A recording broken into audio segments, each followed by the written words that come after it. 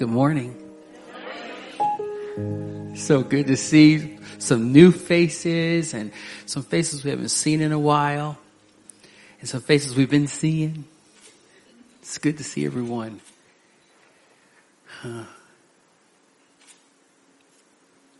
I was thinking through, okay, Lord, how do we do this wonderful celebration today? I've been looking at pictures all week from all the years and just giving God thanks for all the baptisms, babies, marriages, breakthroughs, transformations that we've seen up until this point. Just looking at all the pictures and just tears of gratitude. In an attempt that by the time I got here to serve, I wouldn't be crying through the message. Yeah, I know, right? I'm holding it, so I might have to sing a little bit in the message today just to stop from crying. Because I'm so grateful for what God has done. How He's changed and how He's changing us. And the privilege it is to walk 8 years following Jesus together.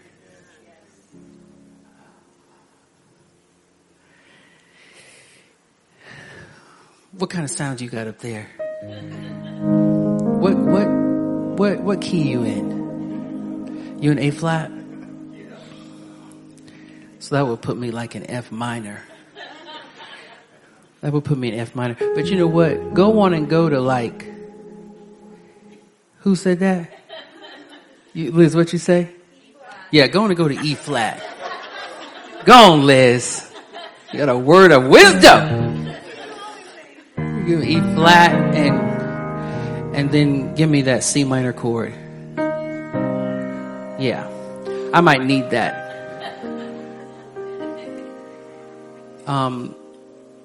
Coming from a tradition where when the word is proclaimed, sometimes the preacher, sometimes the one proclaiming the word would begin to sing the word. And when you have joy on the inside of you, you can really understand that. So I might need that C minor. I might need that E flat. So I can break it down the way that I'm feeling it. This is a day of celebration. It's only God and His grace. Amen? Yeah. Boy. I don't know if I'm supposed to sing "We've Come This Far by Faith" or what I'm supposed to do. Goodness. And for all of our folks who are joining in online, God bless you. Happy 8th anniversary. I want to get to my title and my subject for today. I want to talk from the subject. Oh, I see you right there. Oh yeah, I see you right there. Come on. I want to talk from the subject. Repeat after me. Grace for 8. Grace for 8. Somebody say, there is grace for 8. Yeah. There is grace for 8. For those of you who are joining us in the chat, you know what to do. Help me get this word out. There is grace for 8. Some of you already know where I'm going, don't you? Some of you do. But for those of you who don't worry, I'm about to break it down. So I'm not speaking Martian up in here. There is grace for 8. So grace is not only something you can say at meal times. You can say grace at mealtime. That's good. Dinner time, lunch. Depending on what part of the country you're from, supper. So who knows about supper? Anybody know about supper? I got a few of y'all know about supper. But one way I remember learning about grace was from an acronym. This is for my note takers. GRACE, the acronym GRACE. God's riches at Christ's expense. Yeah. God's riches at Christ's expense. Grace. Grace. Sometimes we say, oh, there's grace. But are you thinking about the price that Christ paid for it? Oh, there's grace. Oh, but it cost him his life. Thank God for grace. But somebody had to pay for it. Somebody had to pay for it. Grace, when I think about it, I think out of Ephesians 2, where the writer says, you were dead in trespasses and sins and the way you formerly lived. He said, but you have been made alive. You have been brought from death to life by God's grace. That God's grace is a gift from God. I was dead spiritually and now I'm alive spiritually because God gives me gifts. He gave me grace. Grace at the expense of his own son. Grace, somebody say, is a gift from God. So nobody, Ephesians 2 tells you in your Bible so that nobody can boast. You can't say, oh, because I'm so smart or because I'm so rich or because I'm so this, that, or the other, I qualify, I have earned my way into a right relationship with God. Nobody can say that. It's only by grace. It's a gift of God so that nobody would be able to boast. I'm here and I'm standing by grace. Is this a good Bible? Yeah. Grace is, somebody say, power. Power. Grace is power. Grace is power. God's power. God's power working within us. God's power being released through us. Somebody say power. Power. Mitchell, you with me so far? Heck yeah. Oh yeah. Oh yeah. I like this. Somebody say grace for 8. Grace for 8. Somebody say there's power for 8. Power for 8. Yeah. Somebody say there's a gift of God, for 8. Okay. And then this other word, 8. 8. When you open your Bible, pay attention to those numbers. I'm scanning you so I can see what agreement I have in the room. And it helps me know how hard I need to work. People are nodding. It's like, okay. Everybody's like, then it's like, oh, you need to work. When you open your Bible, pay attention to the meaning of the biblical numbers. Pay attention to that. Paying attention to the meaning of the biblical numbers will help you understand God's word better. When you're reading, don't breeze by the numbers. Somebody say, what are the numbers? Sometimes when I'm talking with my wife, Mia, Pastor Mia, she is the storyteller of the two of us, meaning she can give me every detail from beginning to the end. The up, the down, the side, the diagonal. The sun was doing this, and the birds were singing like this. And then all of a sudden, a dog came, and it had a freckle on it. I mean, just detail. She's gonna paint me a picture. She wants me to see what she's seeing. Praise God for that. And sometimes I say, babe, just give me the numbers. Tell me about the time and tell me about the money. Just get me to the numbers. And I'm going to appreciate this picture a little better. Somebody say, get me to the numbers. Get me to the numbers. Boy, I tell you what, sometimes we're talking, it reminds me of when you have to do story problems when you're in school. I mean, when I was a certain age, I couldn't stand those story problems. I'm like, why are they doing these story problems? I just want to solve the equation. Why are they painting all of this information around these numbers? See if you understand it. It just confused me. Where are we going in this story? Somebody say, get me to the numbers. Oh yeah, you got to get to the numbers. A whole book of the Bible is called numbers. A whole book is called Numbers. Okay, I got some more new nods, so we're good. You know, you got to make sure that people know you in the Bible. Not some wacky thing that has crept into the church. Oh! Okay. BibleStudy.org, a resource I would recommend to you as you search the scriptures, informs us that on average, 1 in every 5 scriptural verses contains a number. 1 out of 5. That's a lot. Somebody say, get me to the numbers.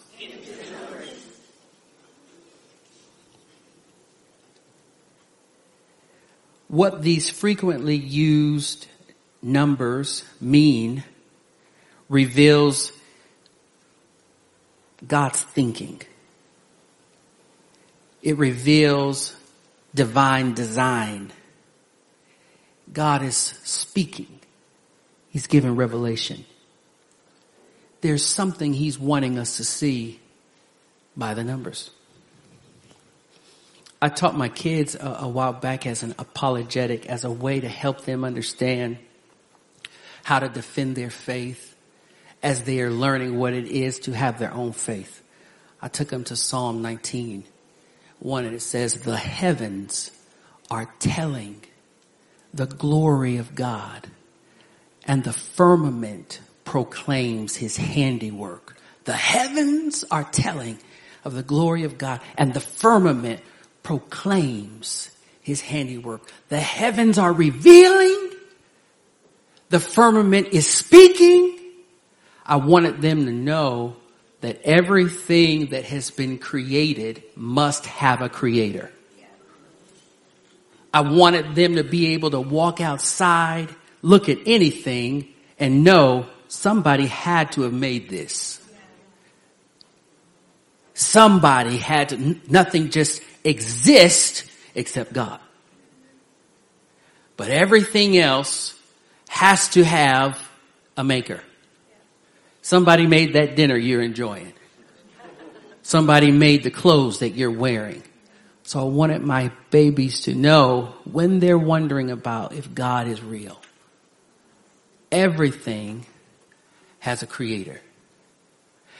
And I want them to see, and I want you to see right now, not only do the heavens tell of God's glory, but so do the numbers. The creator made these numbers, the creation, to reveal, to speak, to proclaim, so that when we looked in the word, we would see details and get an understanding that otherwise we wouldn't have. Are you with me? Yes. The connections and patterns, when we search out these numbers and understand them, reveal a creator, a mastermind, the brilliance of God.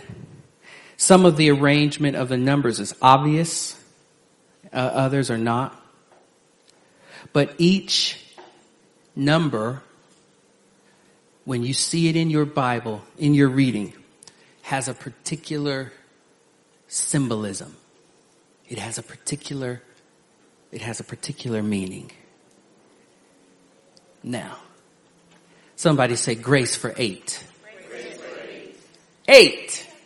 When you see that 8 in your Bible, when you see that being used, at times, it's safe to say it this way, at times, it's going to mean new beginnings.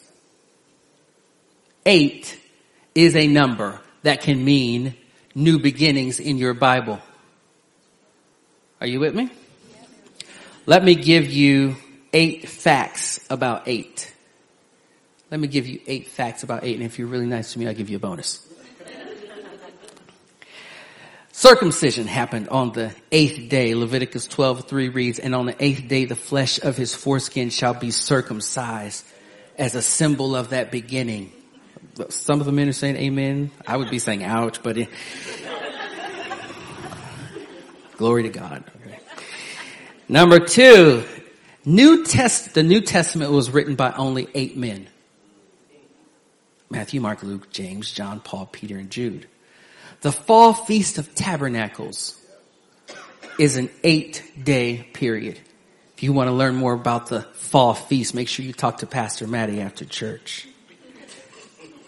He's ready for it. During New Testament times, a day was divided into 8 equal parts. Isn't that interesting?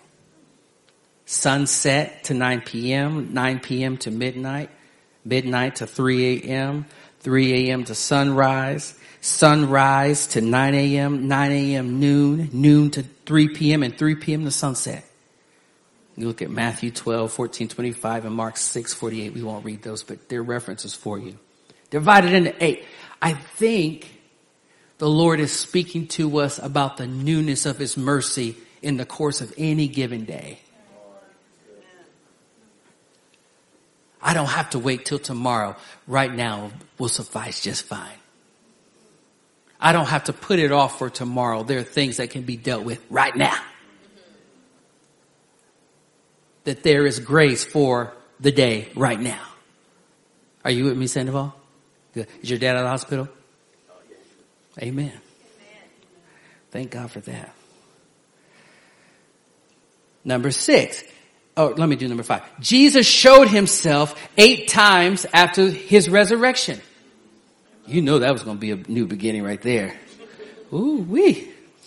God saved 8 people on the ark in order to create a new beginning for mankind. We talked about that ark not too many weeks ago. Genesis 7:13 tells us that. Jesus' name in the Greek has the numerical value 8, 8, 8. Oh my God. Oh my God. Oh. Thank you, Lord. It just makes me wonder if when we're calling his name,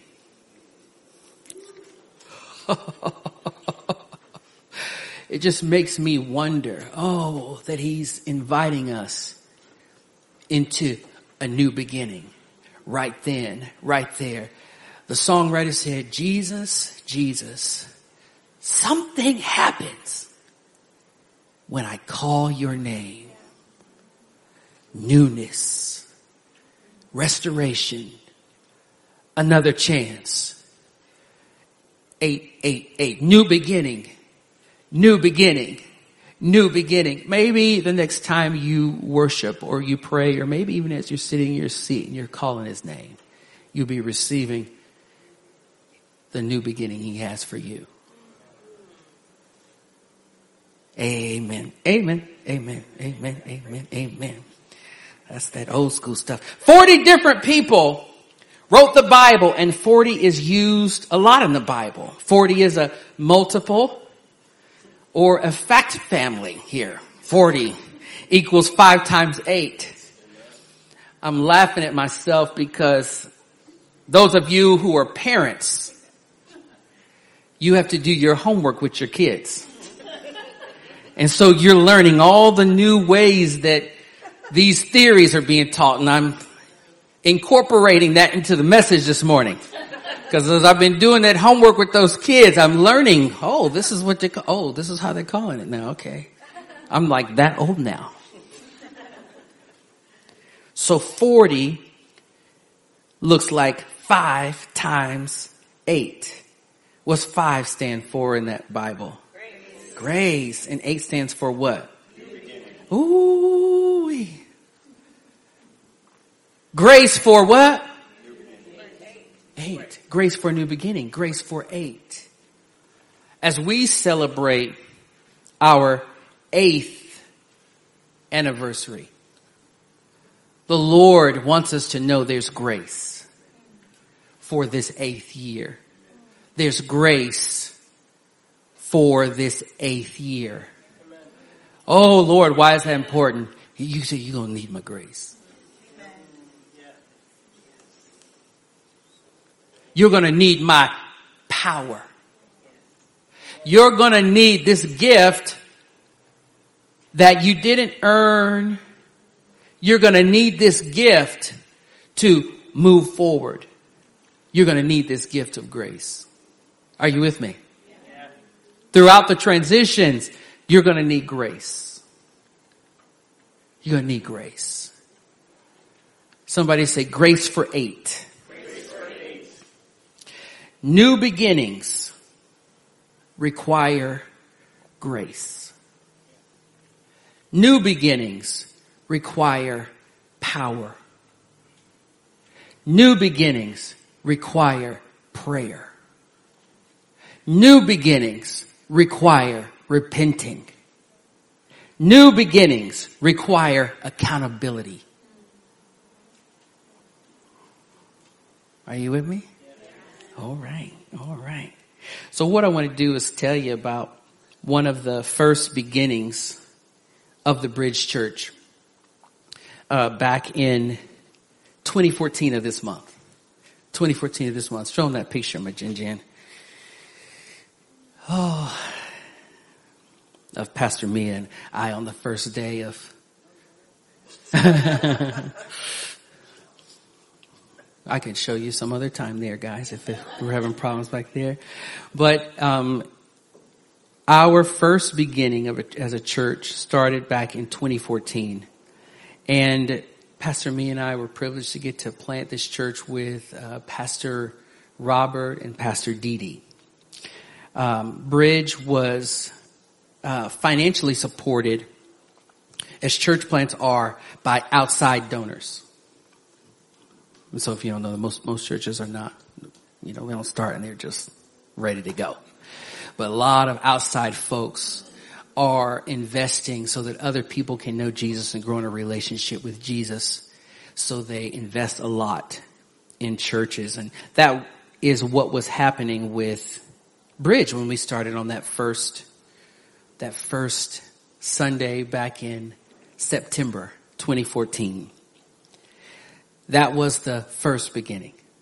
The second beginning of our church was when Bridge came under the ownership of an extremely generous church network called Eastlake Church. Eastlake Church was super generous, and for as long as what they could, as our church was trying to find its footing, trying to be able to support itself fully, they were just investing in the spiritual life of this church, hardcore. But they reached a point where they could no longer support the ministry. And so because it was under their ownership, they said, well, let's talk about shutting it down. And we will take your family, Pastor Mia and myself and our kiddos, we'll move you down to San Diego. And you can serve here at our church. There's that picture of our first day. That's our first day right there. Thank you, my Jen. So, so they said, well, we will move you guys to San Diego. And as we were talking with them, we said, we don't believe the Lord is shutting the church down. I mean, we knew that the church couldn't pay its bills. We knew the reality. But as we were talking and discussion and prayer, we say, we don't believe that the Lord's work is done. So we would be seeking the Lord. This was, Pastor Me and I, some of you have heard this, but super important on this celebration day for those of you who've never heard any of these stories to hear them, because it's a part of the faithfulness of God to help us appreciate who God is, what God has done, what he's doing now, and what he determined to do out in the future. So I wanted to just share a little bits of this story. So Pastor Me and I went out to this parking lot one night. It was one of the rare times we got to do a date night, and we were there holding hands. And yeah, we spent our date night in a parking lot out here praying. Stay focused in this. Okay, so I'm out there and I said, Lord, just shouting at the top of my lungs, make it clear, clear, clear, clear, clear, clear, clear, clear, clear, clear, clear, clear. I mean, Lord, this is bananas. This is bananas. I understand why they would want to shut it down. It can't pay its own bills. I get it, but we believe that you're not done. But we're not the saviors of the world. We don't have some Jesus complex. The people don't need us. Bridge Church don't need us. Bridge Church just needs Jesus. So what do you want to do with your church? Through a series of meetings and prayer, they said, okay, you understand that, the church can't pay its bills, and you guys want to do this. And so they released us to do it. They blessed us to do it. It's a extremely beautiful and generous church that has so many churches just doing a great gospel work. And never in their history had they released a church like they did with Bridge Church. And they told me they probably would never do that again. But it was that situation of believing that God had a new beginning for the bridge. That there was grace. Though things, they didn't look right on paper. If you were a logical person, logic is good. We love a sound mind. You would say, well, yeah, the church can't pay its bills, and you're just one income, and so you should just take your family and everything will be. But we believe that God was not finished. And so in March 2018, we called it Walking on the Water, where we were for the first time in a place to trust God for all the resources that we would need. And so from March 2018 till today, we're still here. Amen. It's so crazy. It's so crazy. And we're here by God's grace. That grace that's been working through all of you, through those of you who are joining in online, to say, Lord, whatever you're doing, we want to be part of it. If you're doing something, we want to be a part of it. And so to get to see your faces and be here and have this moment throughout a pandemic, it's crazy. We start March 2018. There's so many stories that happen in all this stuff. March 2018, make it through that year. And that was an unusual year. Church had never been in this spot that it was in. It was, lots of things were really great. To creep up on 2019 where things started whatever, getting weird, 2020, 2021. And it's like, wow.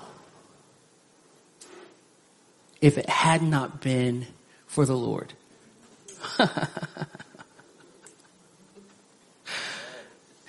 If it had not been for the grace, the power of God, to believe God in spite of what it looks like, we wouldn't be here. And so this message today is in part about history. This message today is also about your today, our today, and the future ahead, that there is grace for a new beginning even today. And it takes on so many shapes and it takes on so many different forms. But grace comes from God. And if we don't believe God, grace doesn't operate fully in our life. Have you ever had a gift you didn't use? Have you ever bought a piece of clothing you never even wore? Someone said, guilty. And I know some of you, you're just so wonderful. People give you gifts all the time and they just stack up in places. You're just so blessed. You just can't even open all the gifts. This is the reality of what grace is. If we don't believe in God, if we don't believe like Jesus, grace doesn't operate fully in our life. I have to know that God has made a tremendous supply in the person of Christ Jesus. And I have to, by faith, walk that grace all the way out. We got a new beginning as a church when the church was going to shut down because we believed God, and frankly, we just believed in you. I said, God, it's your church. Why would you give me so much hope for these people? Why would you have me pray for them like this? Why would you show me so much about a people you were going to yank me from? Because I was wrestling through like, what is God up to? Why would you, I mean, you're God, so you can do obviously whatever you want to do, but why cause me to believe in these people to not get to be a part of pastoring them? When you believe, somebody gonna get a new beginning. Amen. When you believe, somebody gonna get a new beginning. When you believe in Jesus, Jesus gets a new beginning with you. When you believe Jesus, for God so loved the world that he gave his only son, that whoever believes in him would not perish, but would have eternal, everlasting life. When you believe in Jesus, Jesus gets a new beginning with you. Grace starts operating in you. Old things pass away. Behold, I am made new. He makes all things new. Amen. But it happens on belief. Believing God. Believing like Jesus believed God. That's how that newness continues to come. If you have given up on your relationship with God, oh, you are just one grace away. If you have given up on your marriage, if you have given up on your health situation, if you have given up on raising kids, if you have given up on any area, God is inviting you to believe him today. Because when you believe, you get a new beginning. You get to start over. It's so important. It's so important. Stuck ain't cool for too long.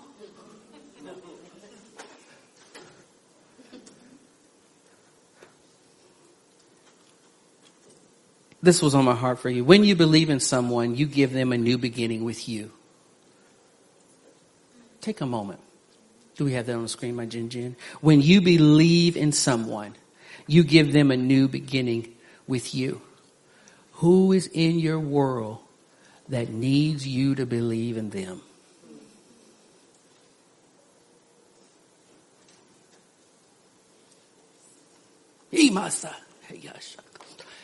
Who is in your world that needs you to believe in them?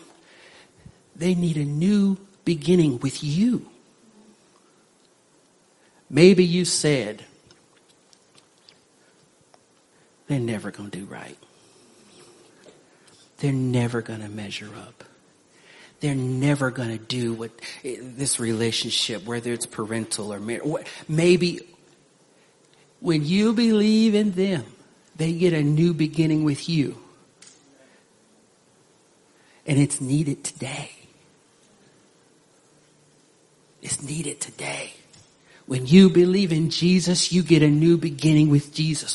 When you believe in the people in your world, maybe it's somebody at home or in your family, maybe it's somebody at work, maybe it's a coworker or a supervisor, maybe it's an employee, maybe it's somebody at school.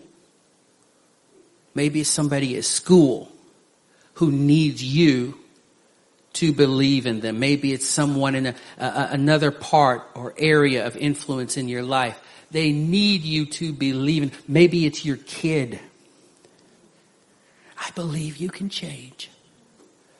I believe you can have all that God says you can have. I believe this marriage can have all that God says this marriage can have. And that's all available by grace. Grace for 8. Grace for making decisions, going places that we're not used to going. Or maybe we say that area has died. It's over. It's over. But God's like, it's not over. Ezekiel prophesied to these bones. Oh, son of man, can these dry bones live? He said, but by believing God, we get this newness. And all that cynicism, pain, hurt, disappointment, hopelessness, discouragement, fear, all those things that have bruised us and weighed us down and that have stopped us from believing what God has said goes away. Because we say, I believe you.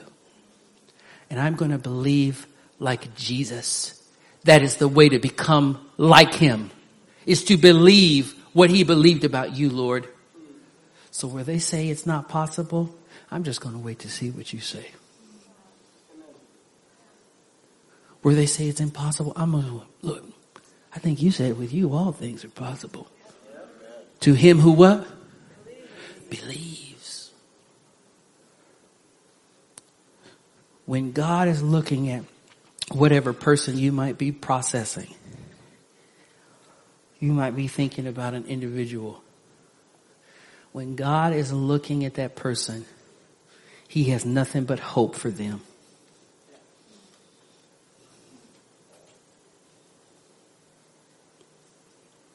And today is the day where we get to receive more of his hope, not only for ourselves, but for others.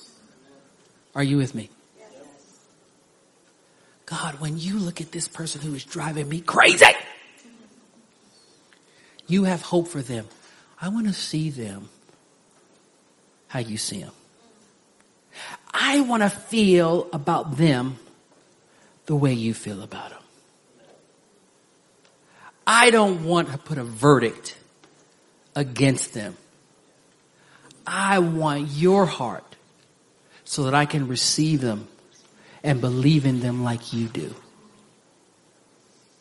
There's grace for it. Somebody say grace for 8. Grace for 8. Oh yeah, it's necessary. Believe. Somebody say believe. The other one required is intimate prayer. This gift of God. How do you unwrap this gift of God in a life for a new beginning? Oh yeah, you need to believe what God said. You need to believe like Jesus. He said, but we need to be in prayer. We need to be in a constant conversation with God. We need to be in an intimate, close discussion, focused communication with God. Somebody say pray. Pray. Talk to God. Talk to God. Talk to God. Show them the clip, Jim. You have a scheduled time to pray. You're right on track. If you don't have a scheduled time to pray, you are off track. You're going to receive more from God on purpose than random.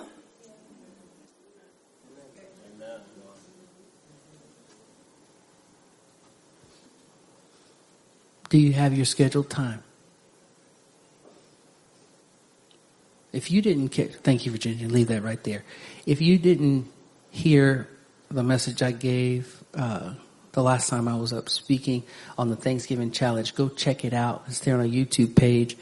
Do you have a scheduled time to just meet with God? You need it. You're going to be so glad you have it, because it's necessary for unpacking the gift of grace. Grace gets released in us and through us to others. Prayer, continually looking at God. Do you know it keeps us from cynicism? Do you know it keeps us from chronic negativity? Do you know it is so, you can be talking to God and like, God, this is how I feel. And that stuff, that's good. You doing those, God, this is how I feel about this, how I feel about that. That's good, like this, like this. And then you sit and you listen back. And then he starts shifting you. He starts saying, remember when you just did that same thing you complaining about? How merciful I was with you? He does those little but powerful things. Scheduled daily time with the Lord means you're on track. If you don't have a scheduled daily time with the Lord, you are missing out.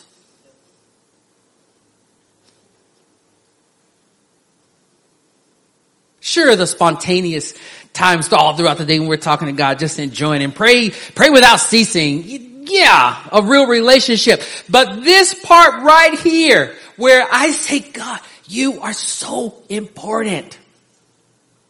I gotta meet with you. I gotta meet with you.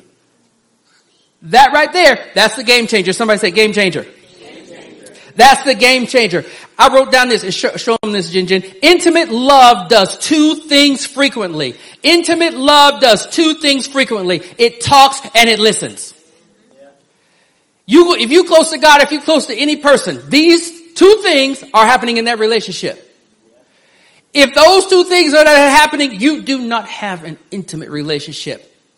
You want an intimate relationship. You want to flow and move in God. Have your being in God. Allow God to influence you so you can make your decisions about whatever it is to come. This requires closeness. That's another word for intimacy. Intimacy is so much more than about sex. It's about closeness. It's about what John 15 describes, Dina, as abide in me and I in you. Abide, rest in me. Make a home in me. That's the intimate closeness where we are so lost and intertwined. We're saying things, oh, snap, it's Jesus. That's a Bridge inside joke.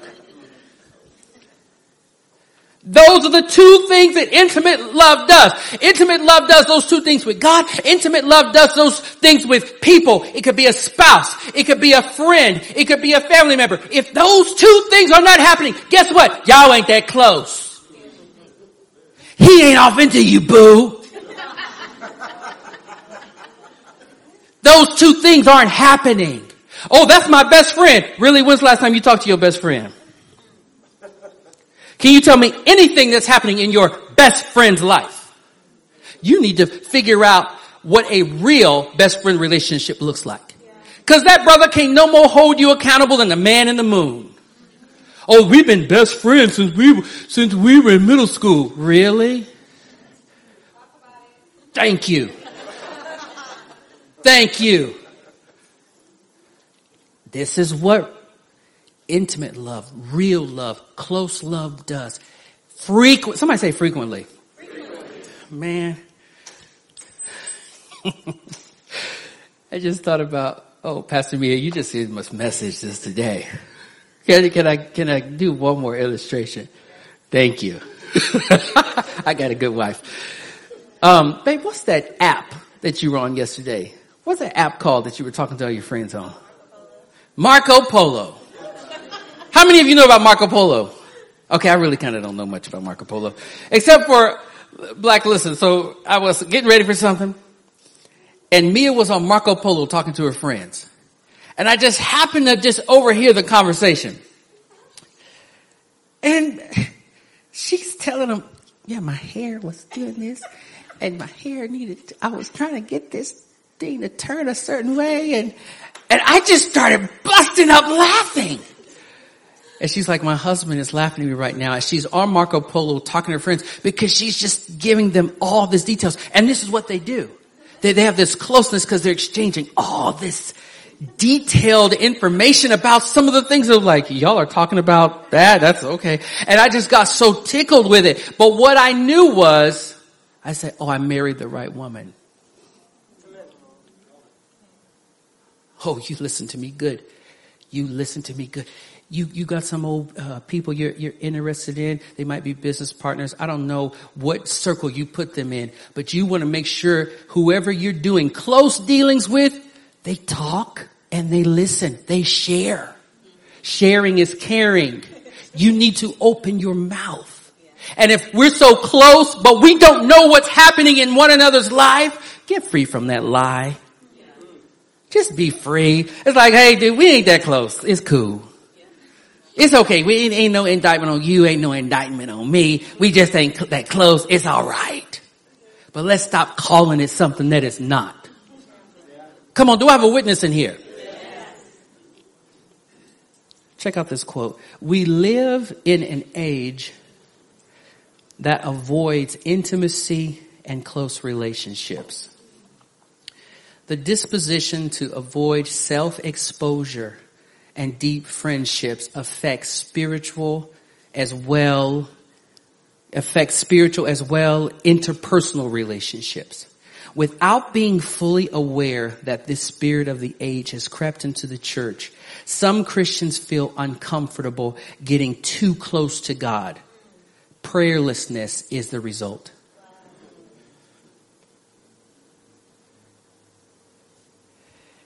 See how it kind of all works together? Do you know when you're having that time with God and you're just telling God all this random stuff? Do you know that primes you for being a better human? Because you start being able to discern who's safe and who's not. Who actually cares enough to listen? He always listens. He never slumbers or sleep. He always is listening. And sometimes you say, well, I don't really have anything to say. Oh, you've been hurt, sir. You've been hurt, madam, or you just have bad information. This is your creator. This is the one who says about you, every single one of the hairs on your head is numbered. He cares about the intimate details of your hair follicle. Come on, give me a break. You can talk to God about anything. If he can talk to you about your hair, you can talk to him about, oh, I just saw this ant and it just reminded me of this scripture. Oh, I need to thank you, Lord. Thank you for blessing me. You're talking to me through the ant right now. You make those times with God, it changes everything in your relationship with him, and it changes the results that show up in your life. You know, I used to be real nervous about the results of God. I just want to be honest. Because I couldn't stand the idea of people pimping God out. I didn't like that part. The petition part. Because I was like, you know, if you teach people a certain thing, it make you nervous because they don't really want God. They just want what God can do. That gives me it just turned me from a whole bunch of teaching that I just wouldn't do because I was like, you know, I don't want to be tied up in anywhere near around wrong motive. God, I want this, I want this, I want this, I want that, I want that, I want that, I want this, I want this, I want this. It's like, sooner or later, you're going to have to stop being a kid. So I had to repent before God about it. I did. Because it made me nervous. Who don't want a church like that? Where we think we're the center of the world. God, if you're not blessing me with what I want, how I want, why I want, then I don't want anything to do with you. That ain't no church. I didn't want nothing to do with it. So you heard it. I'm just telling myself. I had to repent before God. Because I said, what it means to seek God's kingdom first and to have scheduled time with him is to say, yeah, Lord, I want you. I want the relationship with you, but I also recognize that there are results that come from prayer. Somebody say it's both. So if you say, I don't really know what to talk to God about, you can talk to God about anything. And that's too wide for some of you. Let me tell you some things I do. I say, Lord, I just love you. I don't really have much to say. Not right now, but I just love you. I do things like that all the time. And then we get to talking. And, you listen. And scriptures come to you. And pictures come to you. And you start praying for other people. But all we're doing is just relating. Sometimes I say that stuff to him. I say, Lord, how you doing this morning? Communication, just having a dialogue. Lord, how you doing this morning? I say, Lord, how you doing? Sometimes the presence of God hit me so hard, I'm just weeping. Off of something simple like, Lord, how you doing? What was it like as we were all sleeping? Just talking.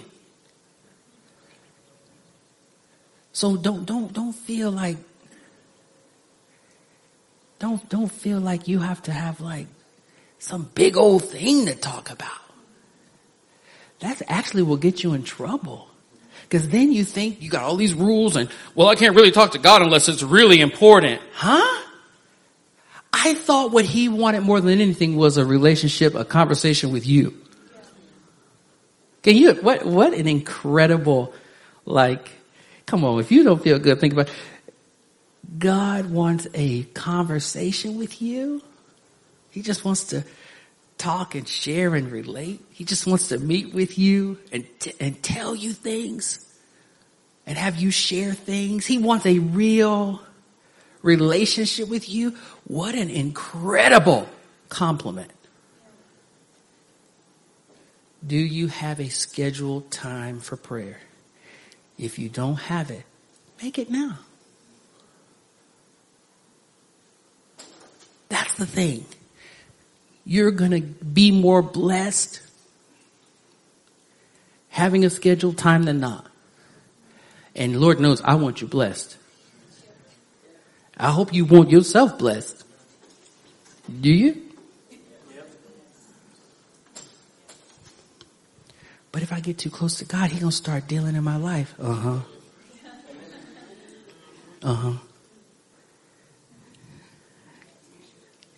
Because He's so good. He's so good. Play that last clip for me, Jim. Important to honor the guides and the tribes that God gives us. The guides and the tribes that God gives us. Because that is how we maintain a certain level of support, focus, and vision to remain on track. Treat your guides and your tribes well. Churches like this, you have people that you pray with outside of this church. You have other things in your professional world. Treat your guides and your tribes well, because it's how you're going to overcome challenges. Be strategic.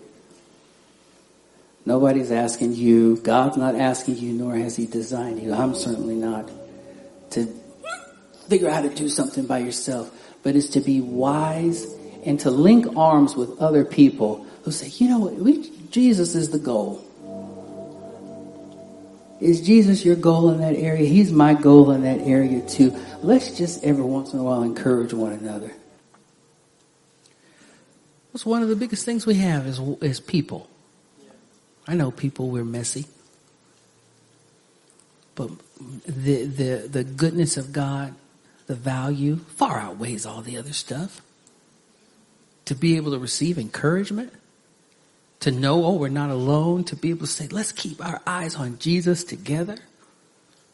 We got to learn how to leverage that stuff. In so doing, we put ourselves in a place of submission. Your Bible says that when we put ourselves in that place of submission, we get more of God's power. Because we can't control everything. We can't control the relational dynamics. We have to be able to, what do they say?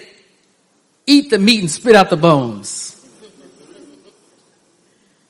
We can't have that thing already filleted. before we try to enjoy it. So we put our souls in a position where we get to link up and we get filled with God's power, filled with God's Spirit, because we are learning what it's like to flow and operate together. Wherever you're trying to go, wherever you're trying to get to in the Lord, people are required. Running from relationships and healthy ones is not going to serve you.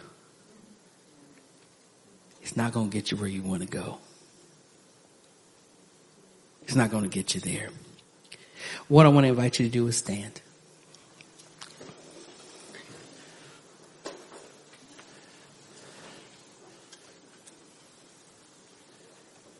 I want to invite the worship to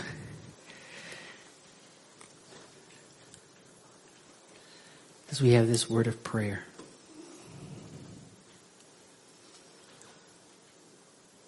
Father, we are here because of your goodness. We know that you have new beginnings for us by your grace that are available to us right now.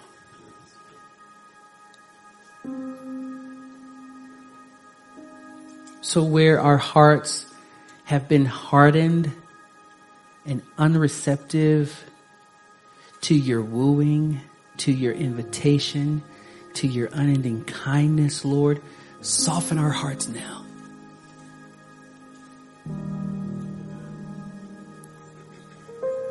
Release your fire in our hearts.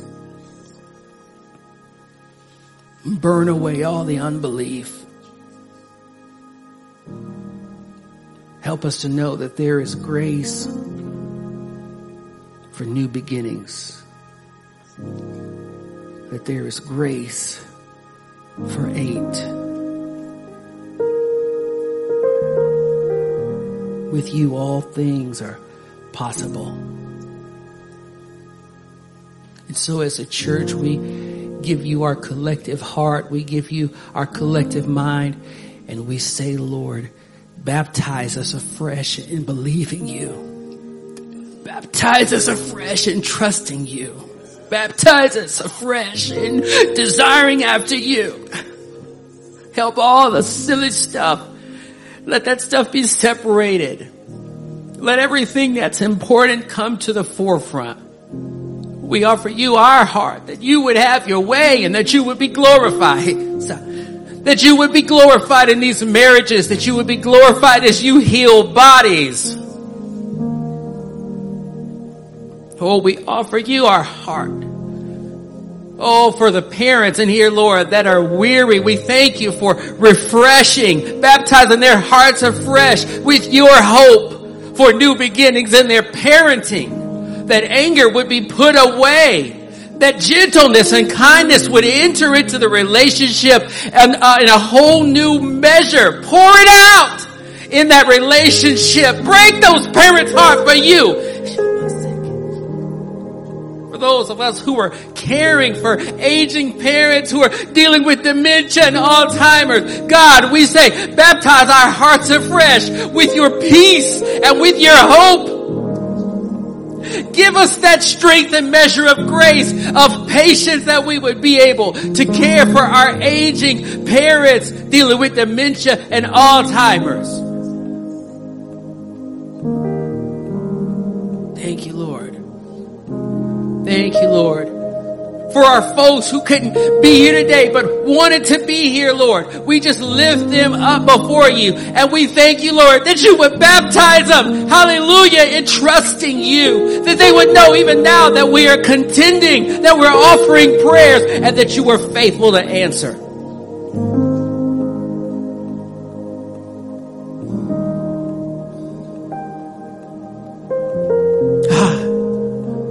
Lord, we come with celebration, grace for new beginnings. And for those folks who are dealing still after this time with the grief, the aftermath of the tragedy of 9/11, Lord, we thank you for bringing your comfort. We thank you for bringing your hope. We thank you for bringing your light. We ask, God, that you would make us a people who could minister what you have to bring more healing, more reconciliation in this nation.